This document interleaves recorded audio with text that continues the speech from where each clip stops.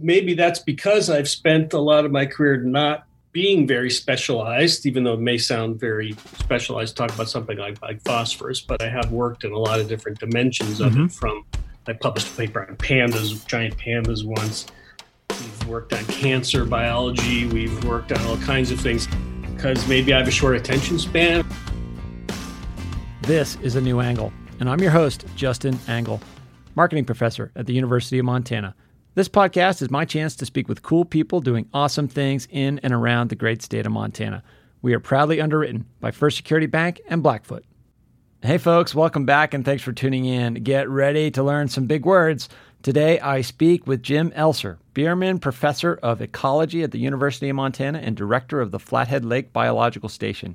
Jim studies limnology and is a world-class scholar, as evidenced by his recent election to the National Academy of Sciences. In this conversation, Jim teaches me all about his field of study, why it's important, and why Montana is the best place on earth for his research. I learned a ton from Jim, and I hope that you do too. So let's get into it right now. Okay, so we're here today with Jim Elser. Jim, thanks for coming on the podcast. It's great to be here. Thanks for having me on. You know, this is it's taken a little bit of work to pull this one together. You're up at the Flathead Biological Center, which we'll talk about in a moment. You were down on campus. We had the date wrong, and then you tried to get down here again today, and we're in an endless traffic jam. So we're doing this remotely, and I appreciate your flexibility today. Well, it's anything worth doing is worth spending a little time on. Well, you don't know that it's worth doing yet, you know. So all right, we'll see about that, I guess. Yeah, hopefully we'll. That's an empirical question, right? Okay, that's right. Anyway, so you are the director of the Flathead Biostation. Tell us about what is the biostation? What happens up there? Well, the Flathead Lake Biological Station is a part of the University of Montana, but it serves a broader community than only the university. It is, I like to think of it as like a super collider for ecology. Ooh. So super colliders are apparatus that, society invests in to make physics discoveries. And field stations are investments that society makes to make discoveries about the environment around us. So this biostation, the Flathead Lake Biological Station, has been here since 1899. It's one of the oldest field stations of its kind in the United States. Almost as old as the university itself. It was founded by one of the university's first professors, this guy by the name of Morton Elrod. He has a building named after him on campus. And, pretty much when he started at the university in the mid-1800s there, he just started coming up this direction and started bringing students and colleagues and others with him to document the natural history of the area. And over time, he continued to do that. And over time, more sort of infrastructure started to appear.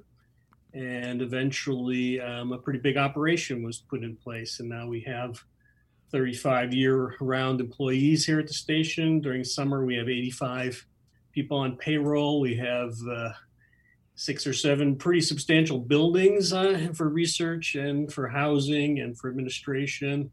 We can accommodate about up to 100 people here at a time. We have a lot of students who come through in the summer for taking our summer session. They come from all over the world, actually, and we conduct a lot of pretty cool advanced research funded by NASA and the National Science Foundation and other organizations. And then the other thing we do is we maintain a rigorous monitoring program on the lake and the rivers that flow into it to sort of assure the water quality and the health of the ecosystem on behalf of everyone who loves this lake. So that's kind of what we do, maybe in a nutshell, or maybe not.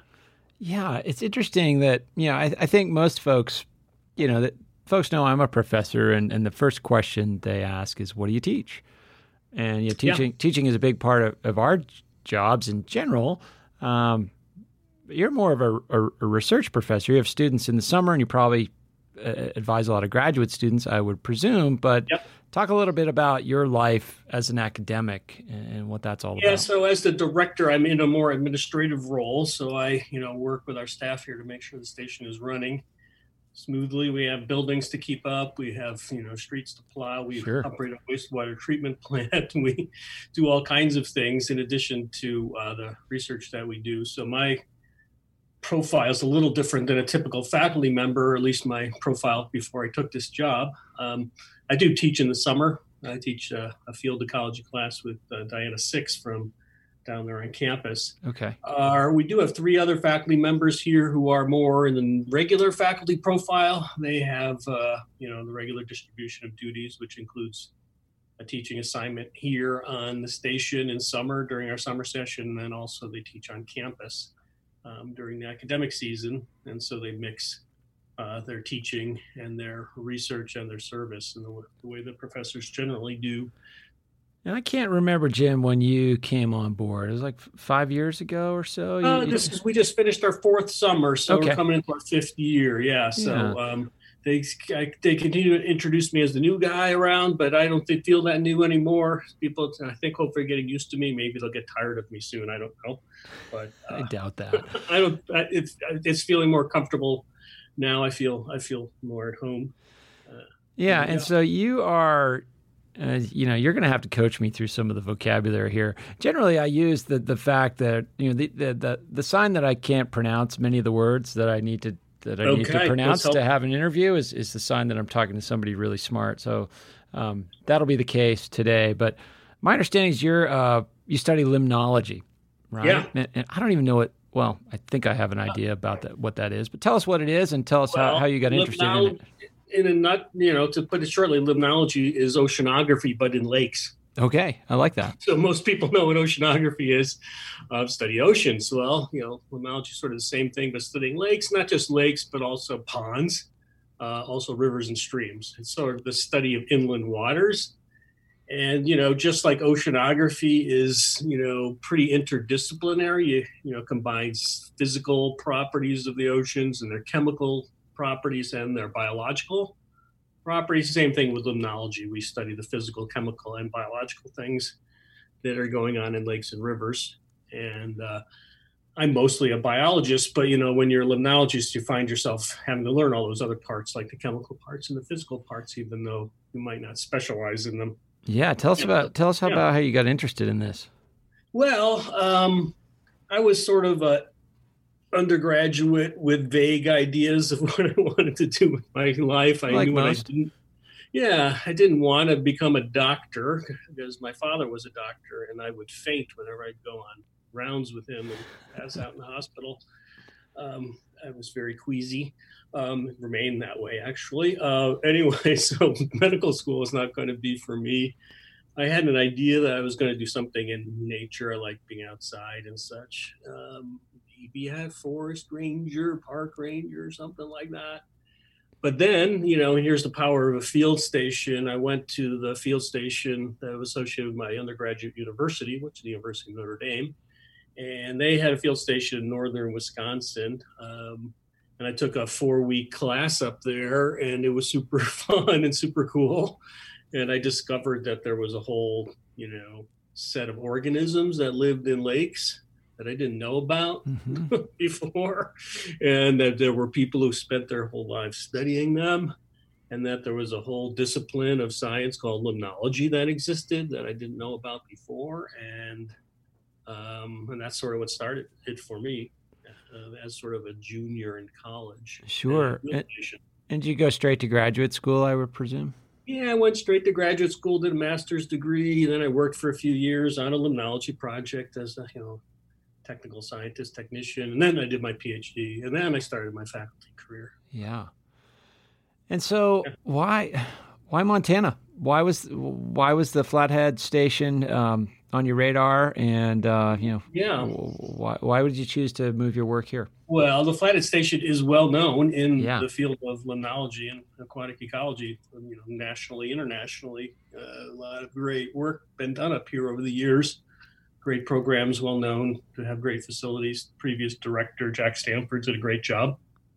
So it was well known in the field. And I have a attraction to field stations. A lot of my research in the past has been done out of different field stations around the world. So I like working at them and the whole concept of them. Obviously, I got started at one. Sure. Has that to do with just the access, like you're in it? Yeah, you're in it. You're there. It's all happening around you. Right. There's some things you can't observe or can't track or keep your finger on unless you're right there. If you have to, drive even several hours away to somewhere else to get your data, it's going to really change the sorts of studies you can do. Mm-hmm. So I was a faculty member at Arizona State University for 26 years, which is kind of a tough place to be a limnologist. Yeah, not really. A ton of water around there. Yeah, so I did a lot of traveling. It was great. I mean, the university was good to me, and I had a good time there. But I had traveled the world to different projects, doing them in different places, and that was fun and everything. But it's also kind of stressful and hard to keep going. And had you been doing any? I know you do some work up in Glacier. Had you been doing any of that work in Montana before coming to the biostation? No, I had never been to Montana really? Actually before I Awesome. interviewed for the job. So yeah, I mean, I've been living in Arizona for a long time. Lived in California, worked in Colorado on some field projects. Traveled around a bit, but had never had a chance to come to Montana. So pretty cool to have this chance. Yeah, I mean, it must be just sort of the pure immersive situation that you're in, but also, I mean, we're kind of at the forefront of a lot of what's happening with climate change, particularly, up in Glacier National Park. It gets a lot of attention for that fact. Yes, that's right. So the glaciers in the park are shrinking. The number of named glaciers has declined since the park was established.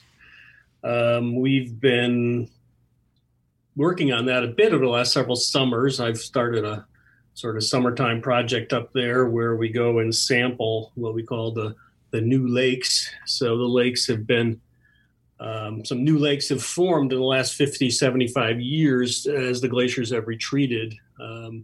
And they don't even have names or anything like that. They really are barely on the maps. They haven't been sampled before. So we are up there trying to get sort of a baseline of them. It's fun. It's also a lot of work and challenging. But we have some pretty exciting trips up there.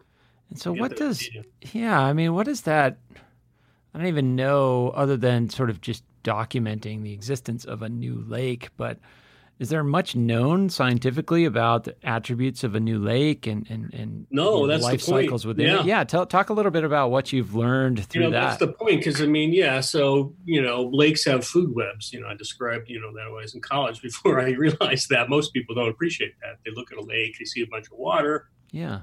Maybe they have the sense that if it's green, there's some algae growing in it, but they don't really know that there's food webs, there's animal plankton in there, the things are eating each other, there's all kinds of interactions going on, and the question is, when a new lake forms, you have a lot of questions like about how that ecology gets rolling.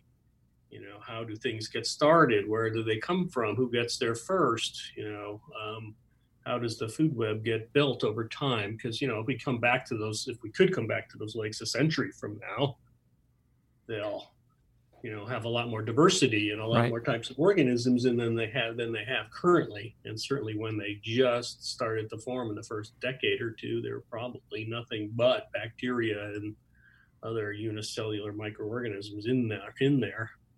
And there's not much more than that now, even after 50 years, but they seem to be developing an ecology that starts to resemble those that are at lower elevation, but still alpine lakes that we sample. And so that's one of your kind of current projects. Broadly speaking, Jim, what are kind of the main areas of research questions that you're asking? Yeah, the biggest things that sort of characterize almost all the work I've done over the years has been trying to understand the role of nutrients and nutrient limitation in shaping ecosystems. Okay. And by what do I mean by nutrients? The nutrients I'm talking about are the elemental building blocks of living things. Nitrogen and phosphorus are the key ones, especially that I've studied. These are important for all living things, including us. Our own bodies are composed of those elements along with some others. They're very important for feeding us. So, for example, high yield agriculture, the Green Revolution, is driven in part by the application of chemical fertilizers containing nitrogen and phosphorus. So to feed the world, we really need nitrogen and phosphorus to be applied in agriculture, which of course is a good thing, right? To feed ourselves and making sure everyone's healthy and well fed. But the problem with that comes when those elements are lost from the food system or from ecosystems in, our own ecosystems, our urban ecosystems, into rivers and lakes, and then the algae start to grow, because algae like nitrogen, phosphorus too. And so if you see a nice clear lake like Flathead Lake, it's a sign that that lake does not have a lot of nitrogen and phosphorus in it. But as those nutrients move around and leak out of places where they're used intensively, it causes algae blooms and water quality degradation and issues. And so a lot of what I've been doing the last 10 years or so is trying to square that circle.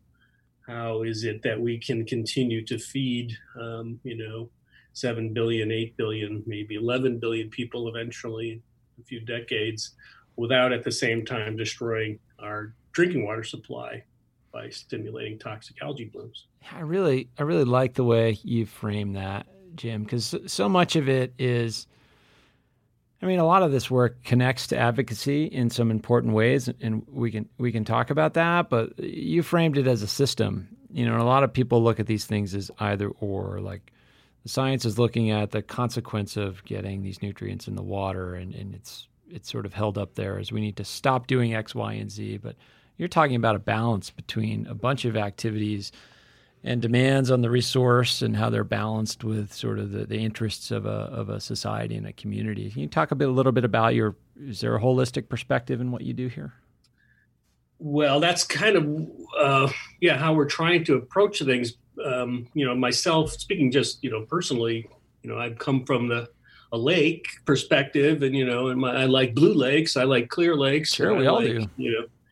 And we seem all to like those kind of lakes. And I know that you need to get that kind of lake, you got to have, protected from phosphorus inputs.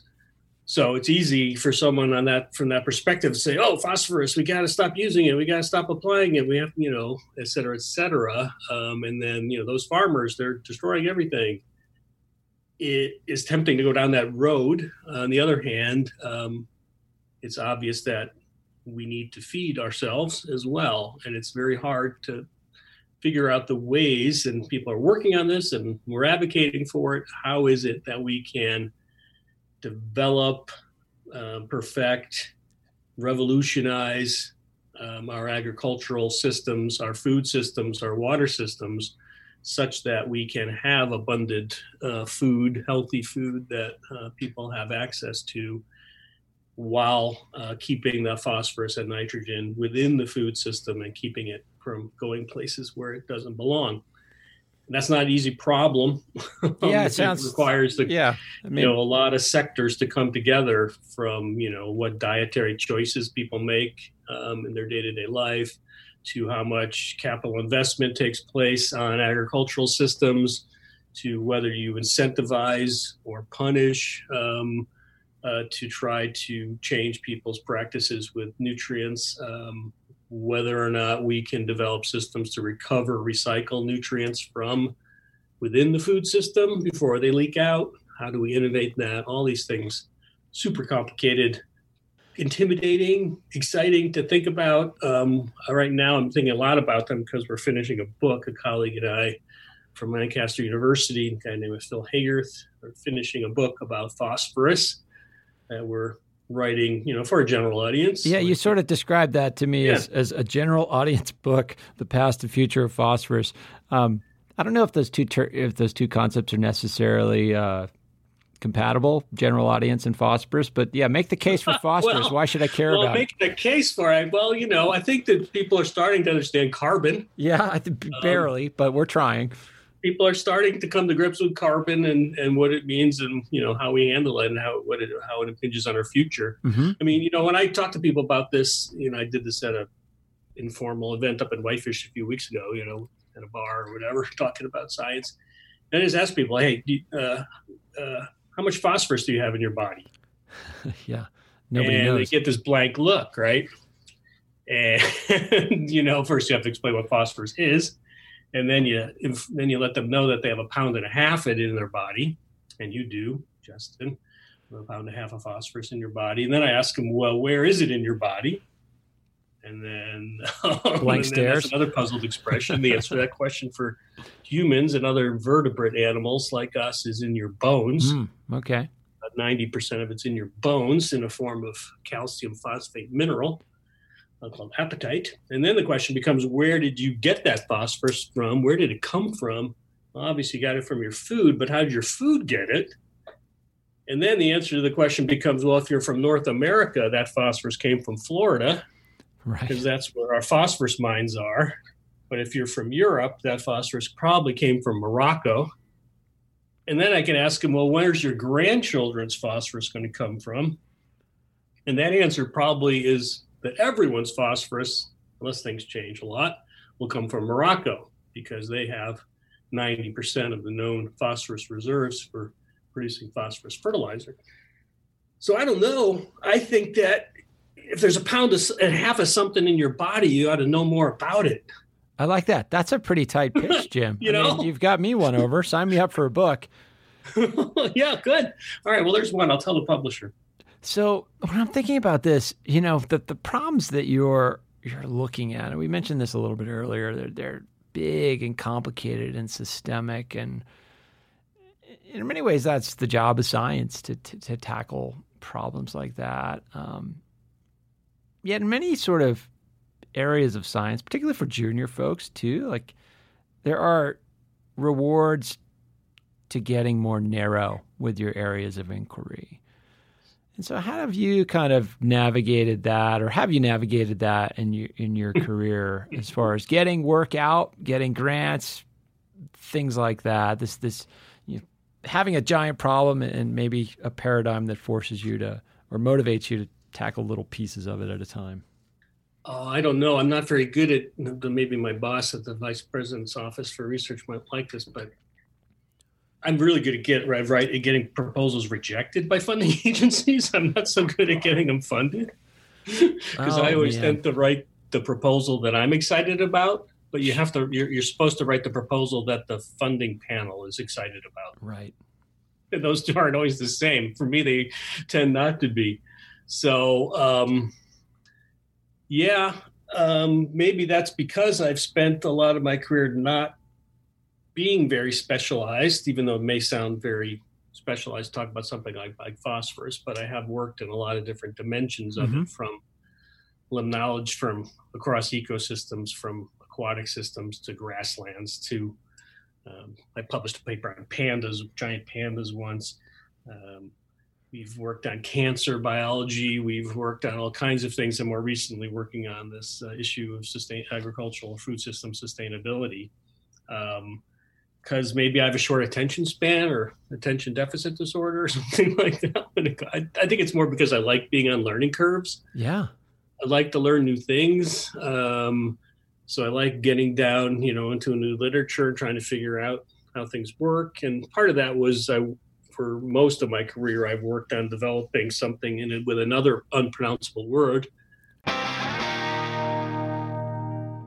New Angle is brought to you by First Security Bank and Blackfoot, two cool companies doing awesome things all over Montana.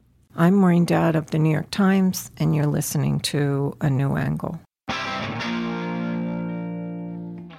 It's called the theory of ecological stoichiometry. Yeah, I was really glad.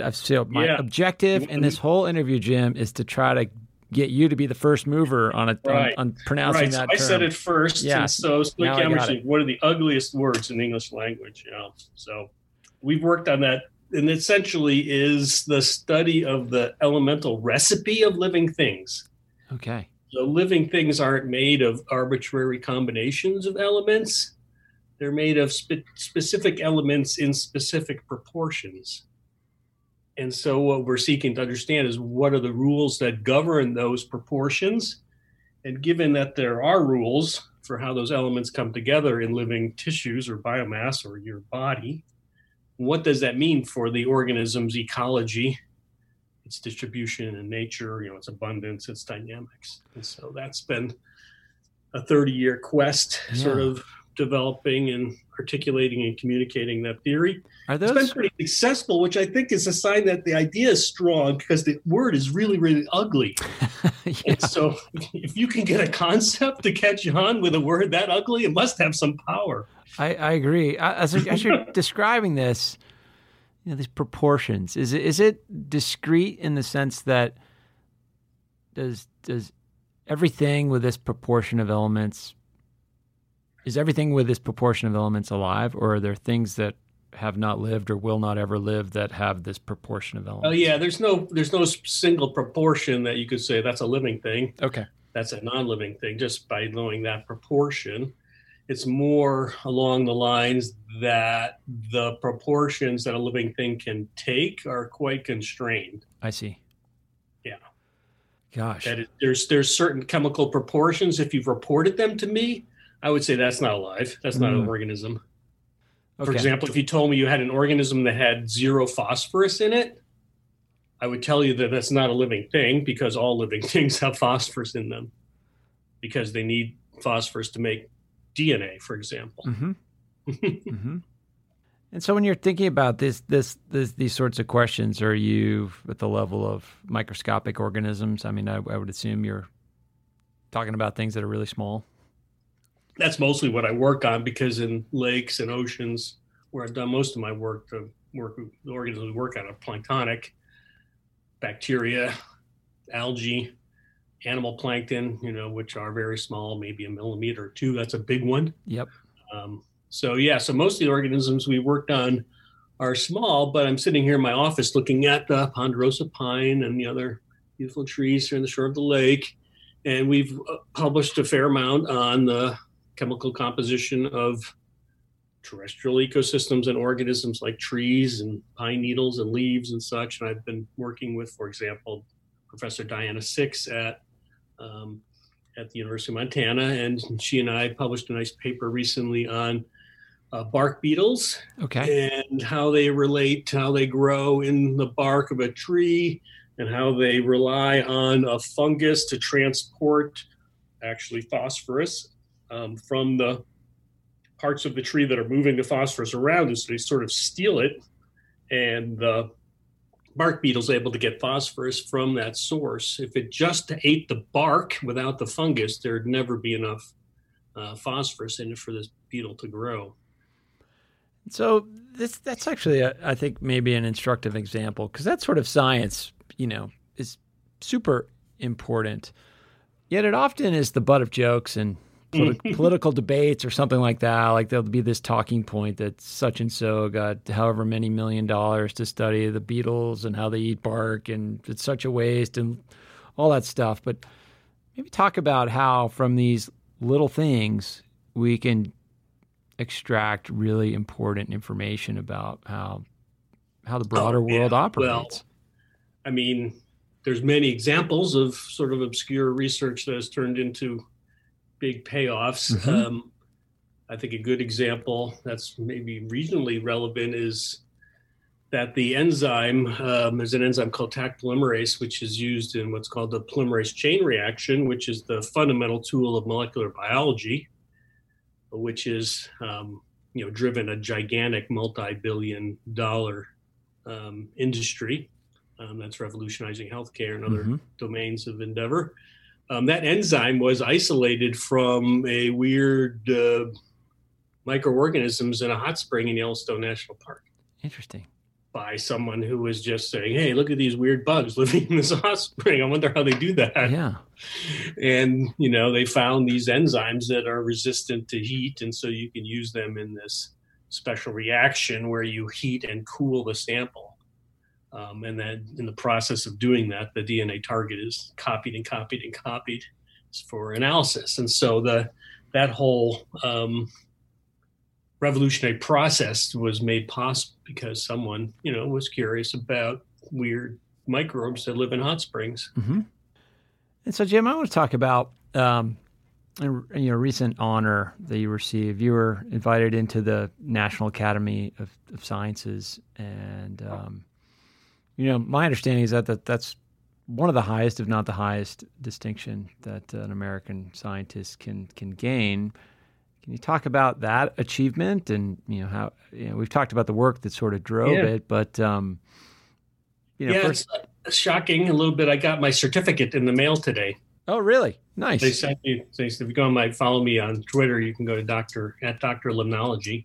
That's who I am on Twitter. And I tweeted a picture of it today. So it arrived, my certificate, big certificate that's signed by all the officers of the National Academy. So it's pretty exciting. I think it's the highest honor that a scientist can get that you could reasonably hope for. Okay. Because I think a Nobel Prize is probably a bigger deal. Nobel Prizes aren't available for people who work in ecology and environment, though. So, probably for an ecologist, this is the highest thing you can hope for. Mm-hmm.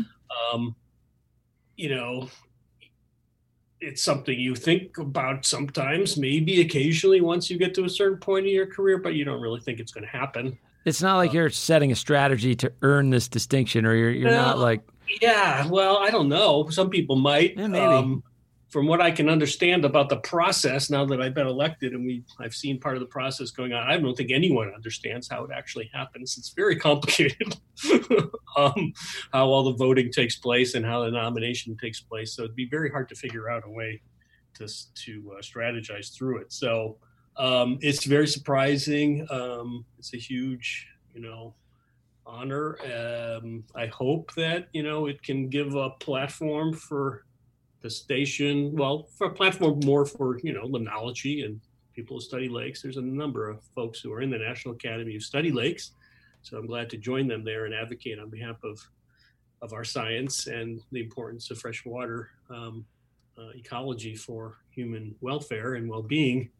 There's only 2 members in the state of Montana now. Mm-hmm. I'm the second one. So Montana's doubled its representation in the academy. And Kathy Whitlock of Montana State is the other member. She's also an ecologist.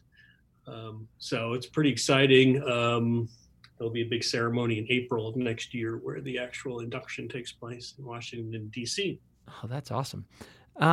So you mentioned a little bit of this. I mean, it elevates your field. It elevates Montana. It also elevates the University of Montana and the biostation in particular. Can you talk a little bit? I mean, we talked about that at the beginning of the conversation, but let's go back to the biostation and particularly what's going on at Flathead Lake. I mean, Flathead Lake is such an iconic piece and part of Montana. Talk about the lake and what's happening there and how climate change is affecting the lake and other forces. Well, the lake is doing great. That's one of the things, I'm happy to go around. There's a lot of people here in this. One of the things that's attractive about this job and coming here is that the community is really engaged. Yeah. The people who live here, they love the lake. They're serious about the lake. They're well informed about the lake generally, so when we have events or I'm giving a talk or something, there's always people there. They have great questions. They have a lot of investment, personal, emotional, financial in the lake and its well-being. And so the lake is doing really well. I've been going around showing these slides for the last year or so, showing that the phosphorus levels in the lake are actually stable and maybe declining over time. In the last several decades, we have good data going back to 1977.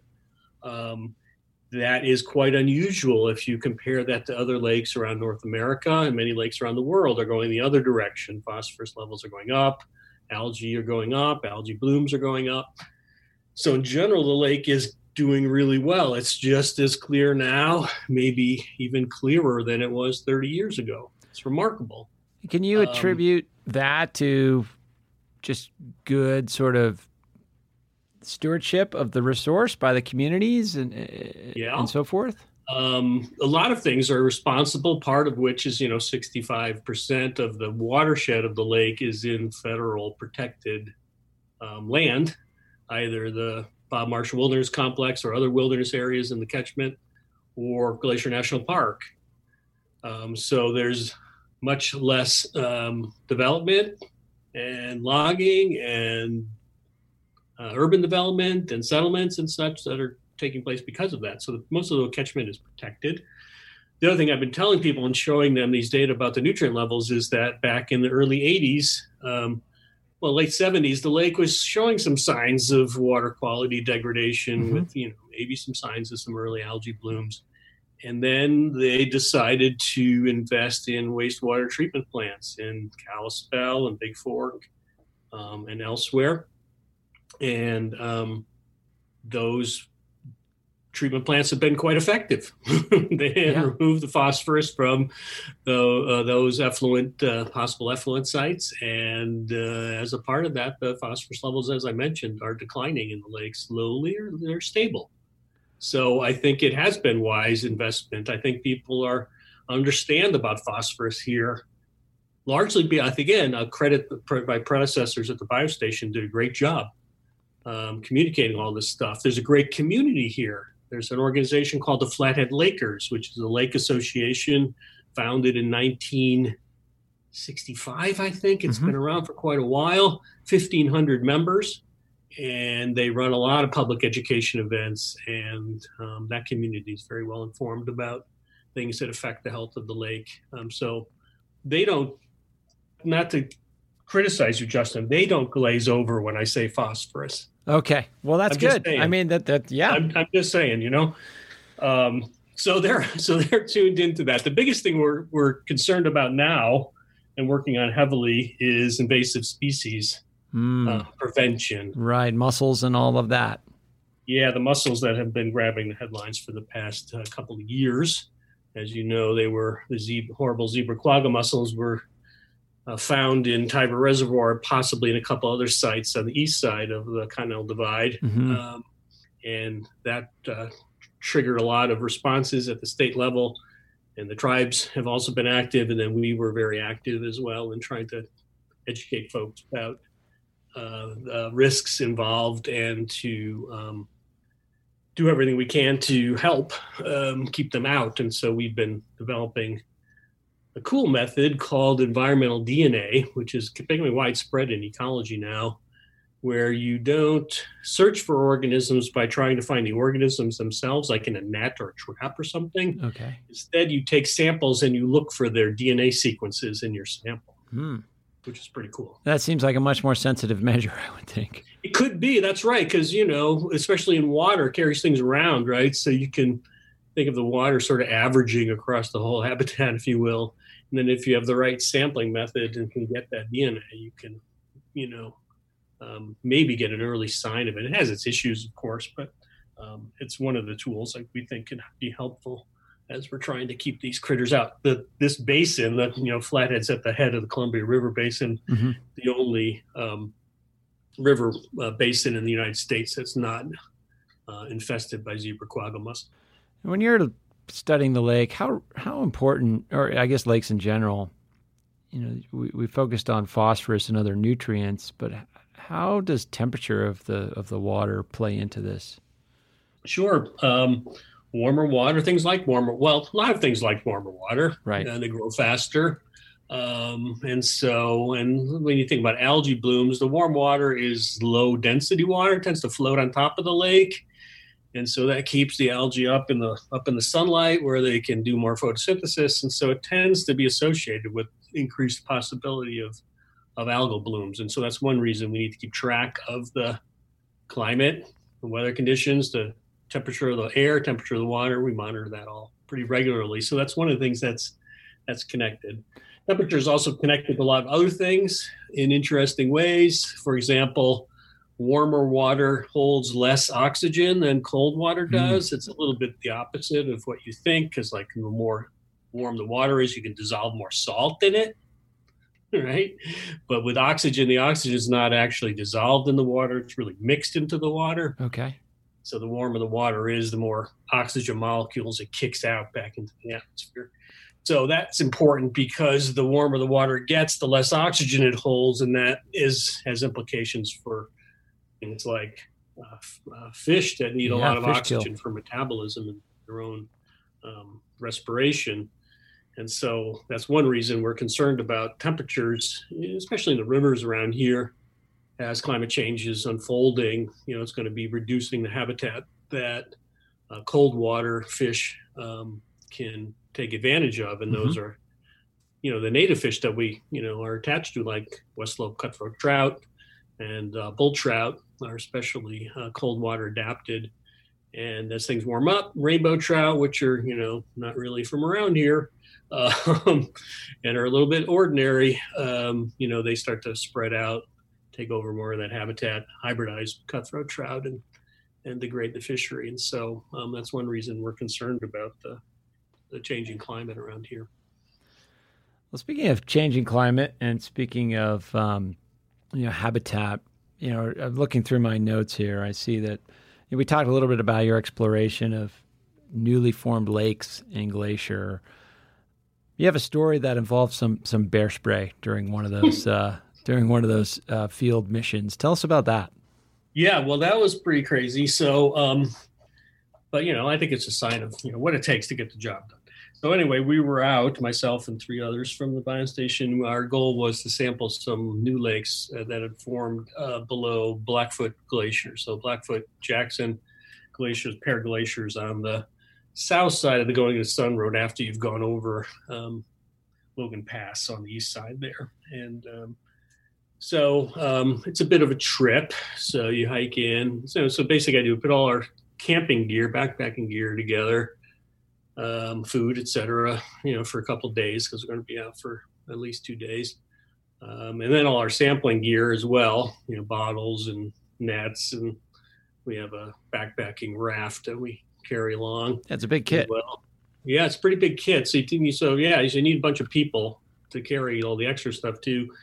So we were going in. We started late one day in the evening, hiked in. You go to Gunsight Lake, and then you head off from there, and then you go off trail, start to get up to the basin, Blackfoot Jackson Basin. And I remember we probably started too late that day, and I was pretty tired. These are young guys I'm hiking with, and so I'm not as good at keeping up with them. Eventually, you're up on the slope, trying to get up on the basin, and it was about 10:30 at night or 11 hours spent. So I said, okay, we're done.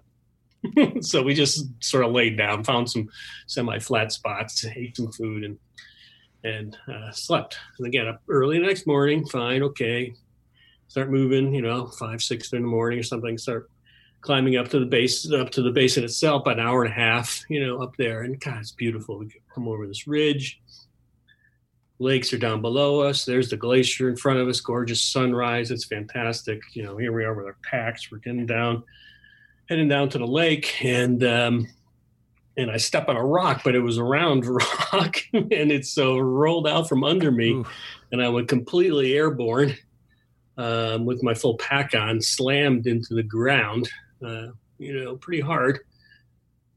Sort of staggered to my feet, and as I'm sort of staggering to my feet, I start to choke, coughing, terrible, and a terrible smell is in my nose, and I'm like, what is going on? This is horrible. Gosh. Yep. And within a short period of time, maybe 20 seconds of this flailing around, one of my companions come running up, get your bear spray, get rid of it. And he runs up and grabs the bear spray, which is on my hip belt, and throws it away. And so when I fell, I broke the lid off it. Sure. Punctured it in some way? It wasn't punctured. The whole lid had come off. Oh, gosh. And the can was sitting on my hip belt and just spraying me from close range.